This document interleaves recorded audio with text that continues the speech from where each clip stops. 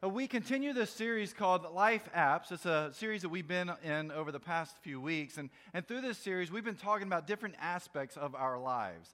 We've been talking about relationships. We've been talking about time. We've been talking about money. Last week, we talked about parenting. And so we're saying, what does it look like for us to not look at some app off of our phone to say this is what the answer is to what we need in life, but what does it look like to find life application out of Scripture? And so every week we've been hitting these different subjects. Now this week, as you can tell, we're going to talk about dating. And everybody in here that's married is like, why did I show up today? Could have stayed at home. I could have prepared for the Super Bowl party. Well, a couple of things. First, we really don't talk about dating at all in the church. I mean, how many times have you been to church and like, hey, we're going to talk about dating today? You're like, wow, this is pretty incredible. We don't really talk about dating a whole lot, so we want to spend 1 week talking about dating. And if you're married, don't worry. In a couple of weeks, we're doing a full marriage series. That's going to be 4 weeks. So we're going to hit marriage for you. And plus, I want to talk about dating because I have 2 teenage girls. Well, actually, one's 15 today and one's 12 and will be 13 later on this year. And they're not going to date till they're 30, so I want them to get started now with thinking about what dating looks like for them as they get older in our house. Now, let me say this too. If you're married today and you're thinking, I'm going to check out, this message is actually for you as much as it is for anybody who's in the dating world, okay? There's going to be something you're going to take with you today that I think can impact your marriage also. But what is dating? Dating is looking for the right person. That's what dating's all about. And in fact, for most of us, and those of us that are married, we probably remember this, we had a checklist. And you said, these are the things that are turn-ons for me, and these are the things that are turn-offs. And as you went through this checklist with the person that you're dating, you would say, hey, there's more good things than bad things, and so maybe this person is worth dating. And so in our minds, it's pretty easy. But I don't know that checklist is always what we think it should be. In fact, a couple years ago, I was doing a message on dating, and I asked some people that were in the dating world, I said, hey, talk to me a second about some things you're looking for in the right person. Here's what they said.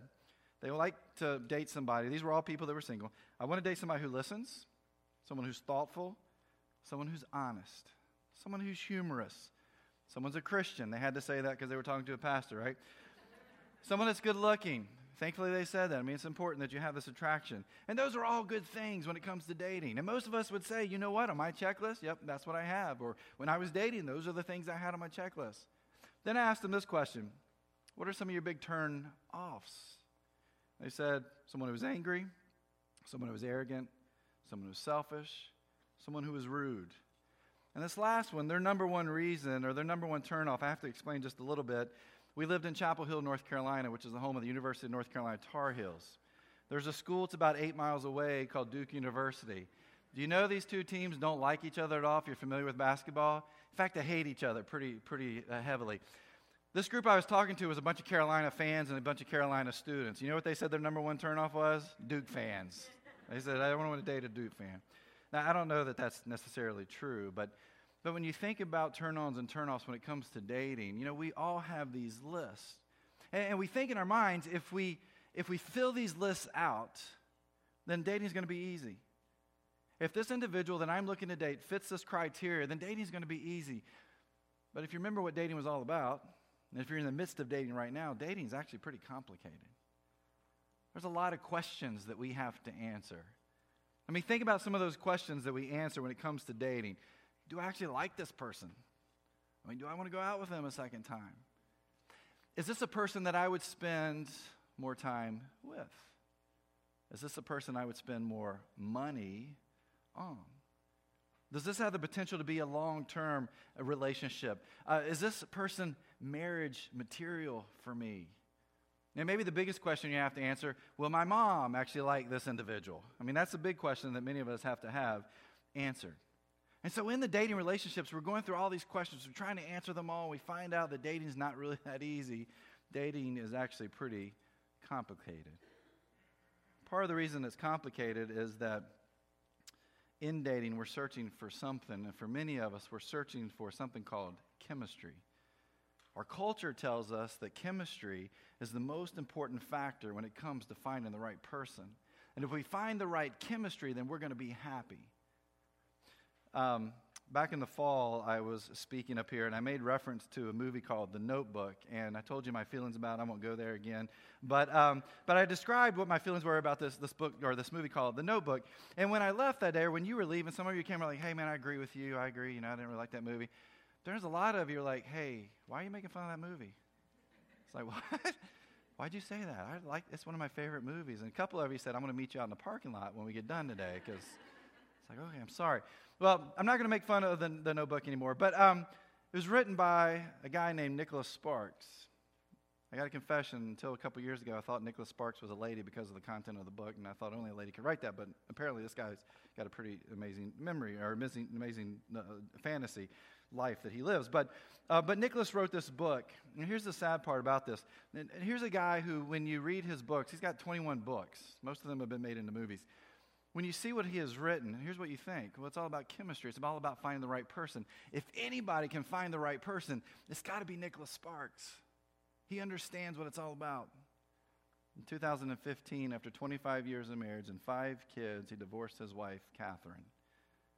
Think about that for a moment. Here's a person who writes books about finding the right person, because that's what his books and the movies are all about, that chemistry piece.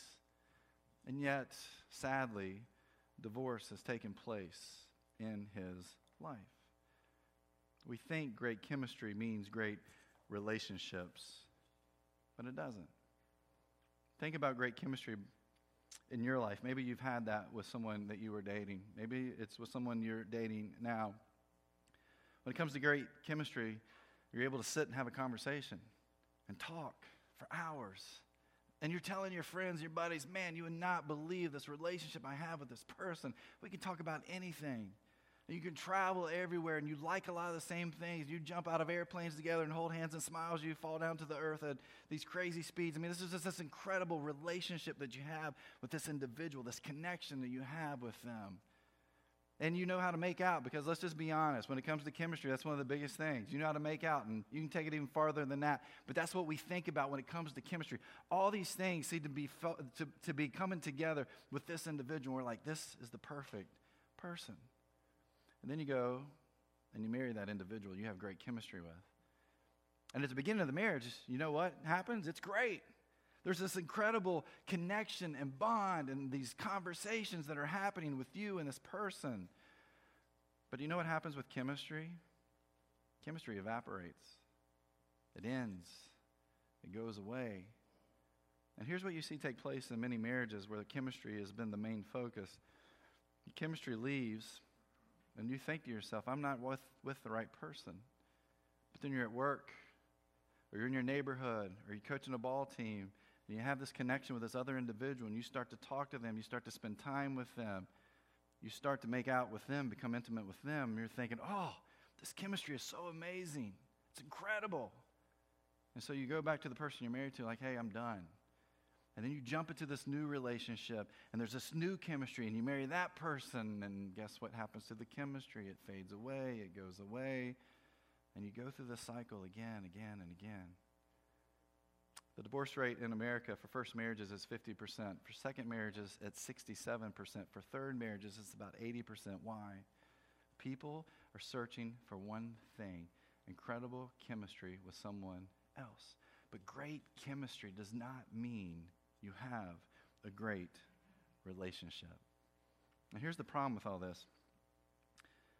If we're focused on just great chemistry when it comes to something like dating, we'll always be lost. We'll never be happy.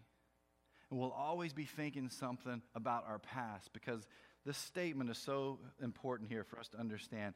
Your present in dating will become your past, and your past will show up in your future. Just think about that for a moment. Some of us that are married here, we understand this because we've been that place. We've had that chemistry in the past with our relationships when it came to dating. And the things that we did and the things that we allowed ourselves to do within that relationship is showing up now in our marriage. And we have to work through that. We're struggling through that. Because what happens right now in your present dating life is going to show up or become your past, but then will show up in your future. And at that point in time, it's really hard to deal with that. And we continue to go through this cycle because we're all about great chemistry. The reality is that great chemistry does not equal a great relationship. Now think about TV shows for just a moment. What are some of the most popular shows that we watch? Something like The Bachelor, The Bachelorette. I'm not going to ask you to raise your hand if you like one of those shows or watch it. But what are those shows all about? They're all about chemistry, aren't they? It's all about chemistry. Let's put a bunch of people together with this one person, and let's just see if the chemistry flows. And so after 10 or 12 weeks, they're like, hey, we got great chemistry with this particular person. And they get together and supposed to get married, and I don't think they ever do. But anyway, there's this connection there. It's all about chemistry. That sells on TV. Do you know what doesn't sell on TV? Happy marriages, healthy marriages. And you know why? Healthy marriages are boring. Okay? Right? Healthy marriages are so boring. And who wants to watch a boring, healthy, happy marriage on TV? Nobody. Here's the deal. If you're in a healthy marriage, more than likely when you sit down to have dinner at night, you actually talk. You talk about life. You talk about what you experienced at work. You tell your spouse, you know that spreadsheet I've been working on for about 3 weeks, man. It's been really tough, but I finally figured out everything, and now it's working perfectly. Another person's like, oh, that is so great. I know you put so much time and effort into that. And other people would hear like, what the heck is going on here? This is boring. But you're like, nah, we like talking about spreadsheets in our house at dinner time.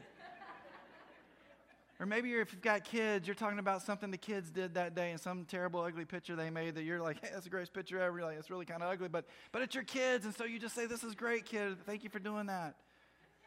Or maybe you go out for a walk with your spouse, and your spouse is like, hey, you trying to get healthy? Like, no, I just want to spend time with you. And you've been married 30, 40 years, and you're walking through your neighborhood. You know what you're doing? You're holding another person's hand. Everybody else is like, that's gross and nasty. You're like, no, we actually love each other. We care about each other. We're talking. If you're happily married, you don't Netflix and chill anymore, do you? You actually watch Netflix. You talk about what you just watched. You discuss a little bit, and then you go to bed, you give each other a kiss, and you go to sleep. That's what happens these days. There's no such thing as Netflixing and chill within healthy marriages. See, healthy marriages are all about great relationships with each other and a strong foundation that's in place. And they're built on one thing the chemistry doesn't build on.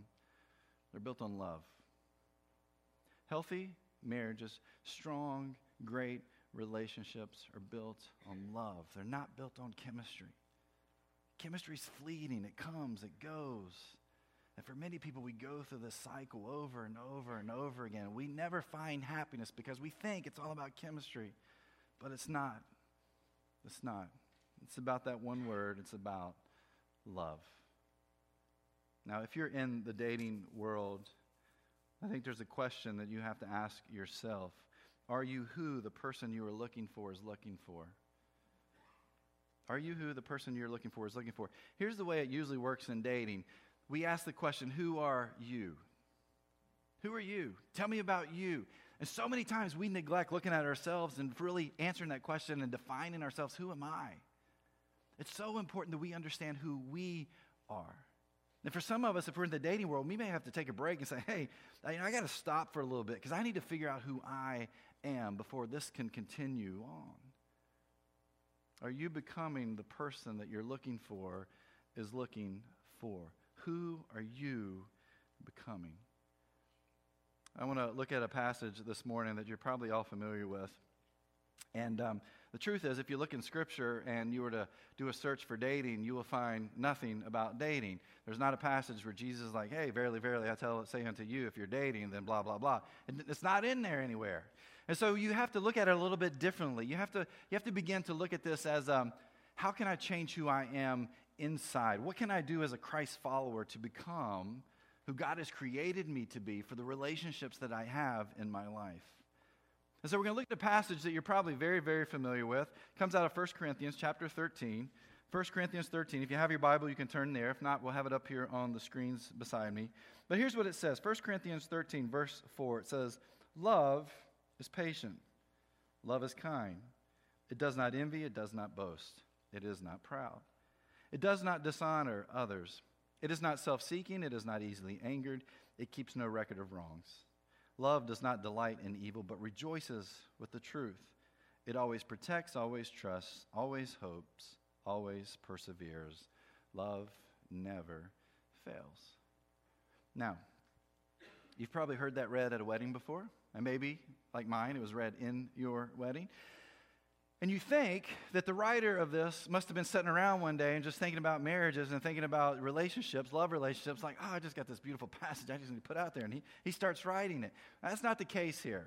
Now, let me give you a little background about 1 Corinthians. Paul is the writer of 1 Corinthians, and Paul is a church planner. He goes through all these different towns and cities throughout the Middle East and some parts of Europe, and he meets people. He spends time with them. He begins to tell them about Jesus. And then he begins to build these churches of these people that he's connected with. And then after about 2 or 3 years after he set them up, he's like, hey, I'm out. I'm going somewhere else to go plant another church. And these people were left to their own devices to lead and begin and to build this church. Some of these churches, some crazy things took place. And here in 1 Corinthians, one of the churches he started in a place called Corinth, some crazy stuff was happening. And so he'd hear back from people who had visited that church or were part of that church, and he would write a letter back to them like, hey, I've heard some stuff going on there. Let me kind of tell you how you need to deal with this. Or he would say, hey, some great things are happening here. Let me give you some encouraging words. Here in 1 Corinthians, if you want to talk about something that would sell, this story of this church in 1 Corinthians would sell. Go back and read it.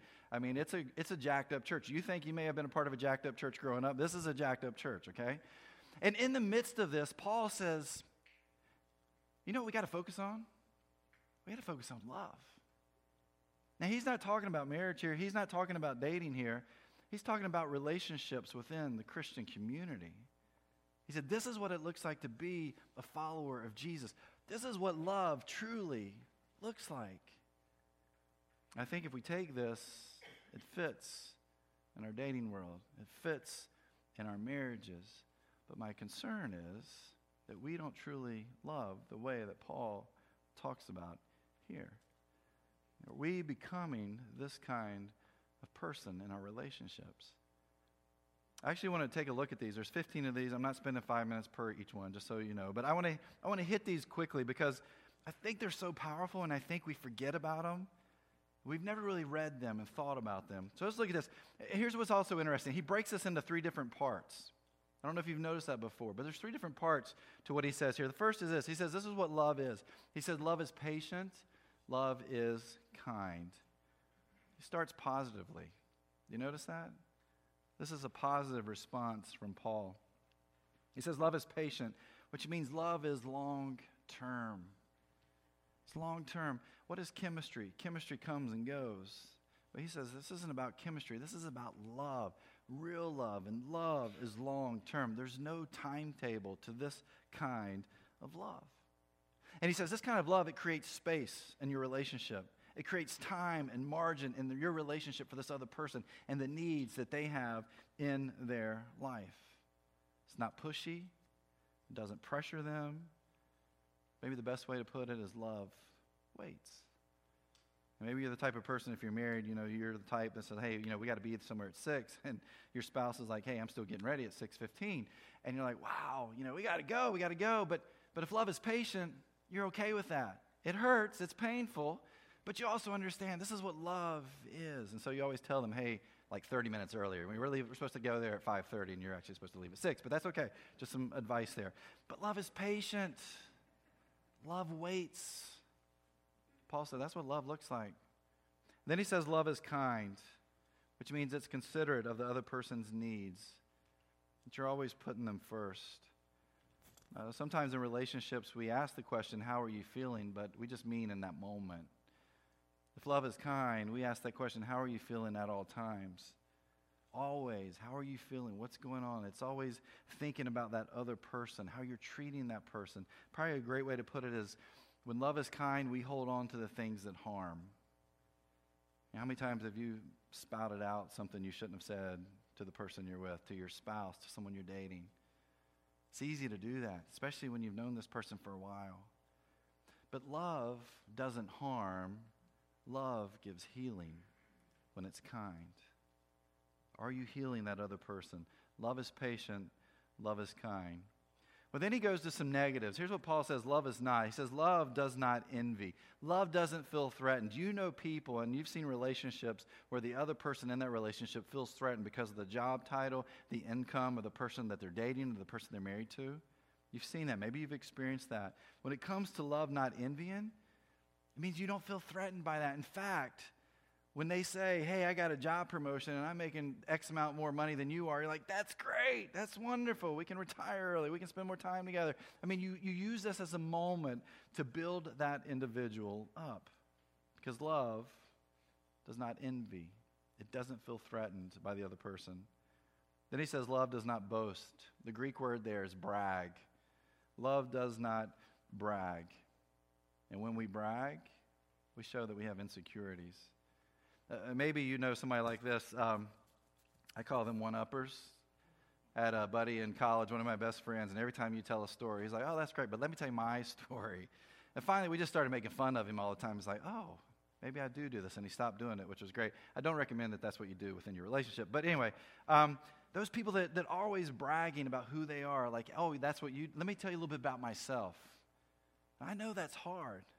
But when you're in a relationship, it's so important that you listen to what the other individual is saying and not brag about who you are.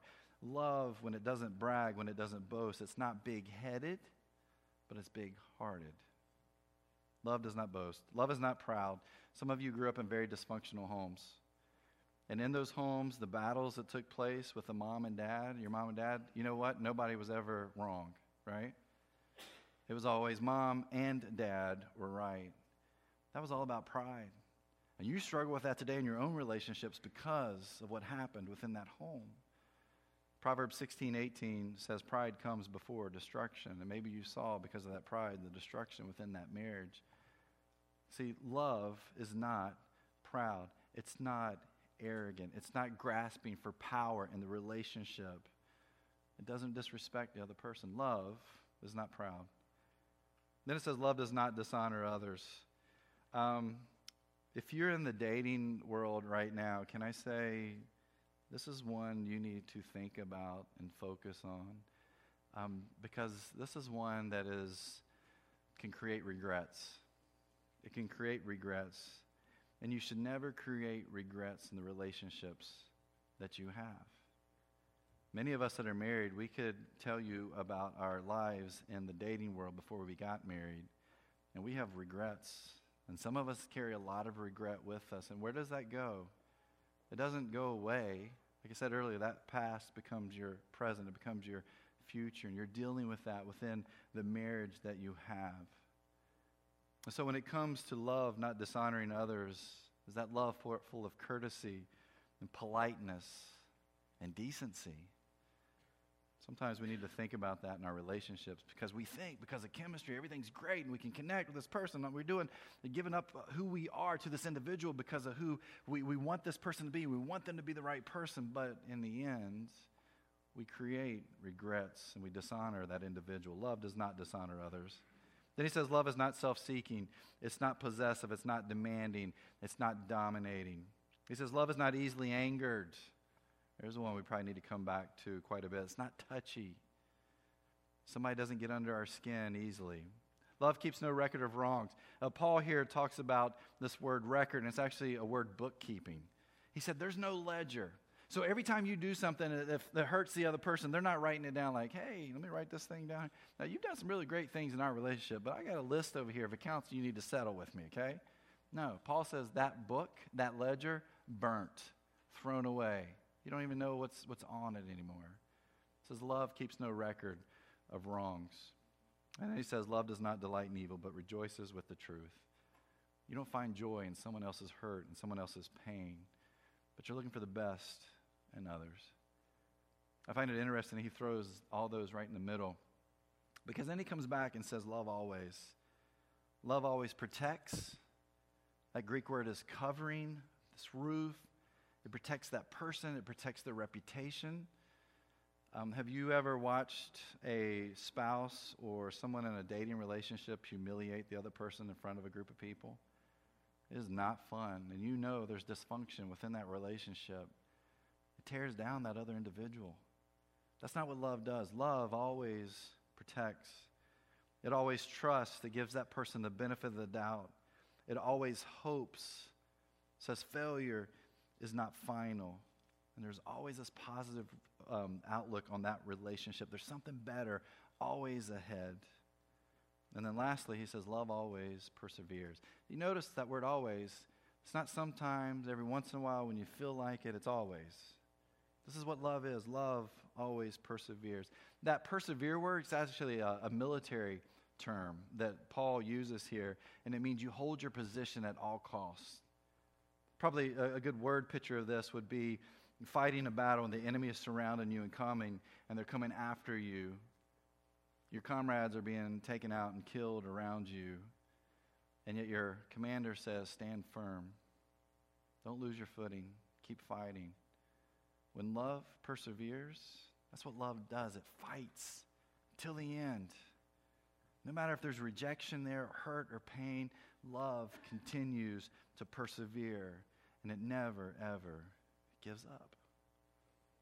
Paul says, you want to know what love is towards someone? Do you want to know what a healthy relationship looks like? It looks like love. And this is what love looks like. And here's what's interesting, what Paul writes here. Paul says that this isn't a feeling. Love's not a feeling. Love is an action. In fact, it's a lot of actions. And if you're in the dating world, is this who you are becoming? Can you become this person? Can you love in this way? If you're married, are you loving your spouse just like Paul talks about here in this chapter and in these words? A great chemistry doesn't mean you have a great relationship. Great chemistry comes and goes, but a relationship will last forever if there's love. Paul says those last three words, love never fails. And if we love that way in our relationships, then love will never, ever fail. At the end of chapter 13, he writes these words, when I was a child, I talked like a child, I thought like a child, I reasoned like a child. When I became a man, I put the ways of childhood behind me. When we're kids, we act like kids. We do things like kids. We talk like kids. We react and respond like kids. But Paul says, hey, I got to get rid of that so I can truly love. And maybe for us, especially those in the dating world, maybe we've got to say, hey, you know what I need to do? I've got to get rid of those childish things that I'm doing. And I need to learn to love like this. I need to become this person in my dating relationships. I need to become this person in my marriage and get rid of those childish things around me. Think about fairy tales for a moment.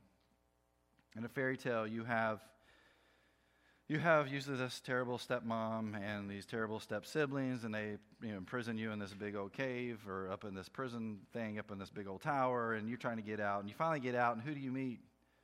Well, this beautiful princess ends up meeting this beefcake prince, and they come together at the very end. So you know what that's all about? Chemistry. What does it say at the end of every single fairy tale? And they lived. How do we know? We don't know. But I can tell you this, my guess is those relationships are built on one thing. They're built on chemistry.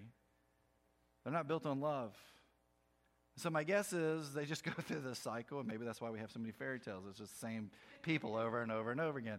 But there's a cycle that keeps happening. The chemistry is just all they're living for, and there's really not any love. And Paul says love like this. And if you do this, love will never, ever fail you. What are some next steps we can take from what we talked about? Because relationships take time. They take effort. They take work. Let me give you a couple of next steps. First one is this. If you're in the dating world, maybe today is the day you begin to assess your dating life. You haven't done that before. You're just like, hey, I'm just going from this relationship to this relationship, or I think this is the right person. I'm not really sure. Maybe today you say, I need to take a break. I need to stop. And maybe you even say, I'm out of this relationship for a period of time. I need to work on this. Is this right? Who am I? So maybe you assess your dating life today. Those of you that are married in here, maybe today's the day you assess your marriage. Go and make a checklist of all these love statements and say, is this my marriage? Am I doing this in my marriage? Here's my guess. We're not. Okay? We're missing quite a few. And maybe there's a few things you got to go back to your spouse today and say, you know what?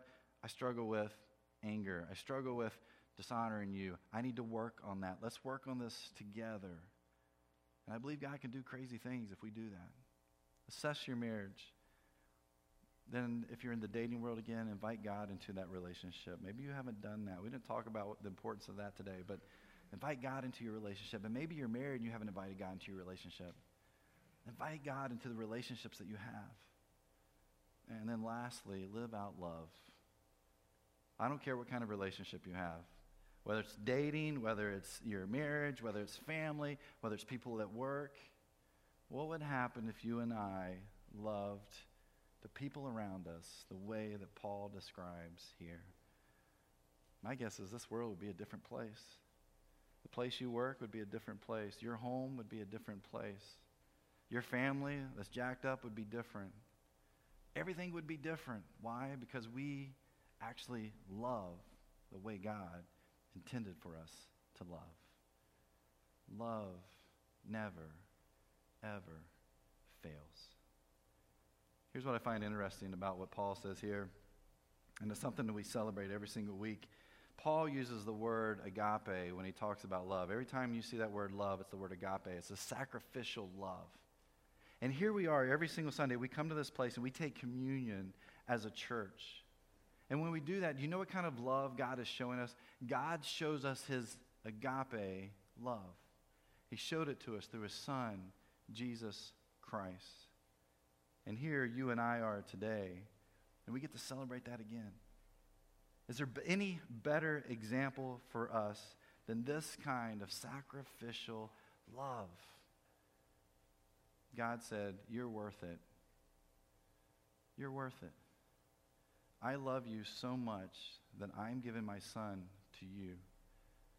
He sacrificed everything he had for you and for me. And in the relationships that you and I have, are we willing to do just that? Are we willing to have sacrificial love for others?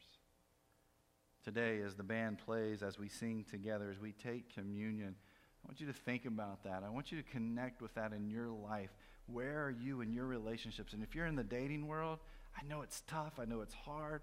Maybe you've got your checklist going. I don't know what it is, but I tell you, go back. Learn to love like this. Become that person. Become the person you're looking for is looking for. And if you're married, maybe there's some things today that begin to change your marriage in a healthy way because you come back to love. But in everything, we're always reminded of God's perfect love for us and what we share in today. The band's going to lead us in a song, and as they do, as you're singing, as you feel led, you can come to the front, you can go to the back, you can grab a piece of bread, you can grab the juice. Then I'm going to ask you to go back to your seats and just remain standing. We're going to worship together, we're going to sing together, and then we'll take communion together as a family, as a church community. Maybe today you just need to say, I can't even do this. I've got to work on some relationships in my life. And so we're going to have our prayer teams going to be up here today. You can just come up and you can pray with them. We have Jim over here on this side, Yana over here on this side. And they're going to be up here. Just come up and pray with them. Grab communion after that.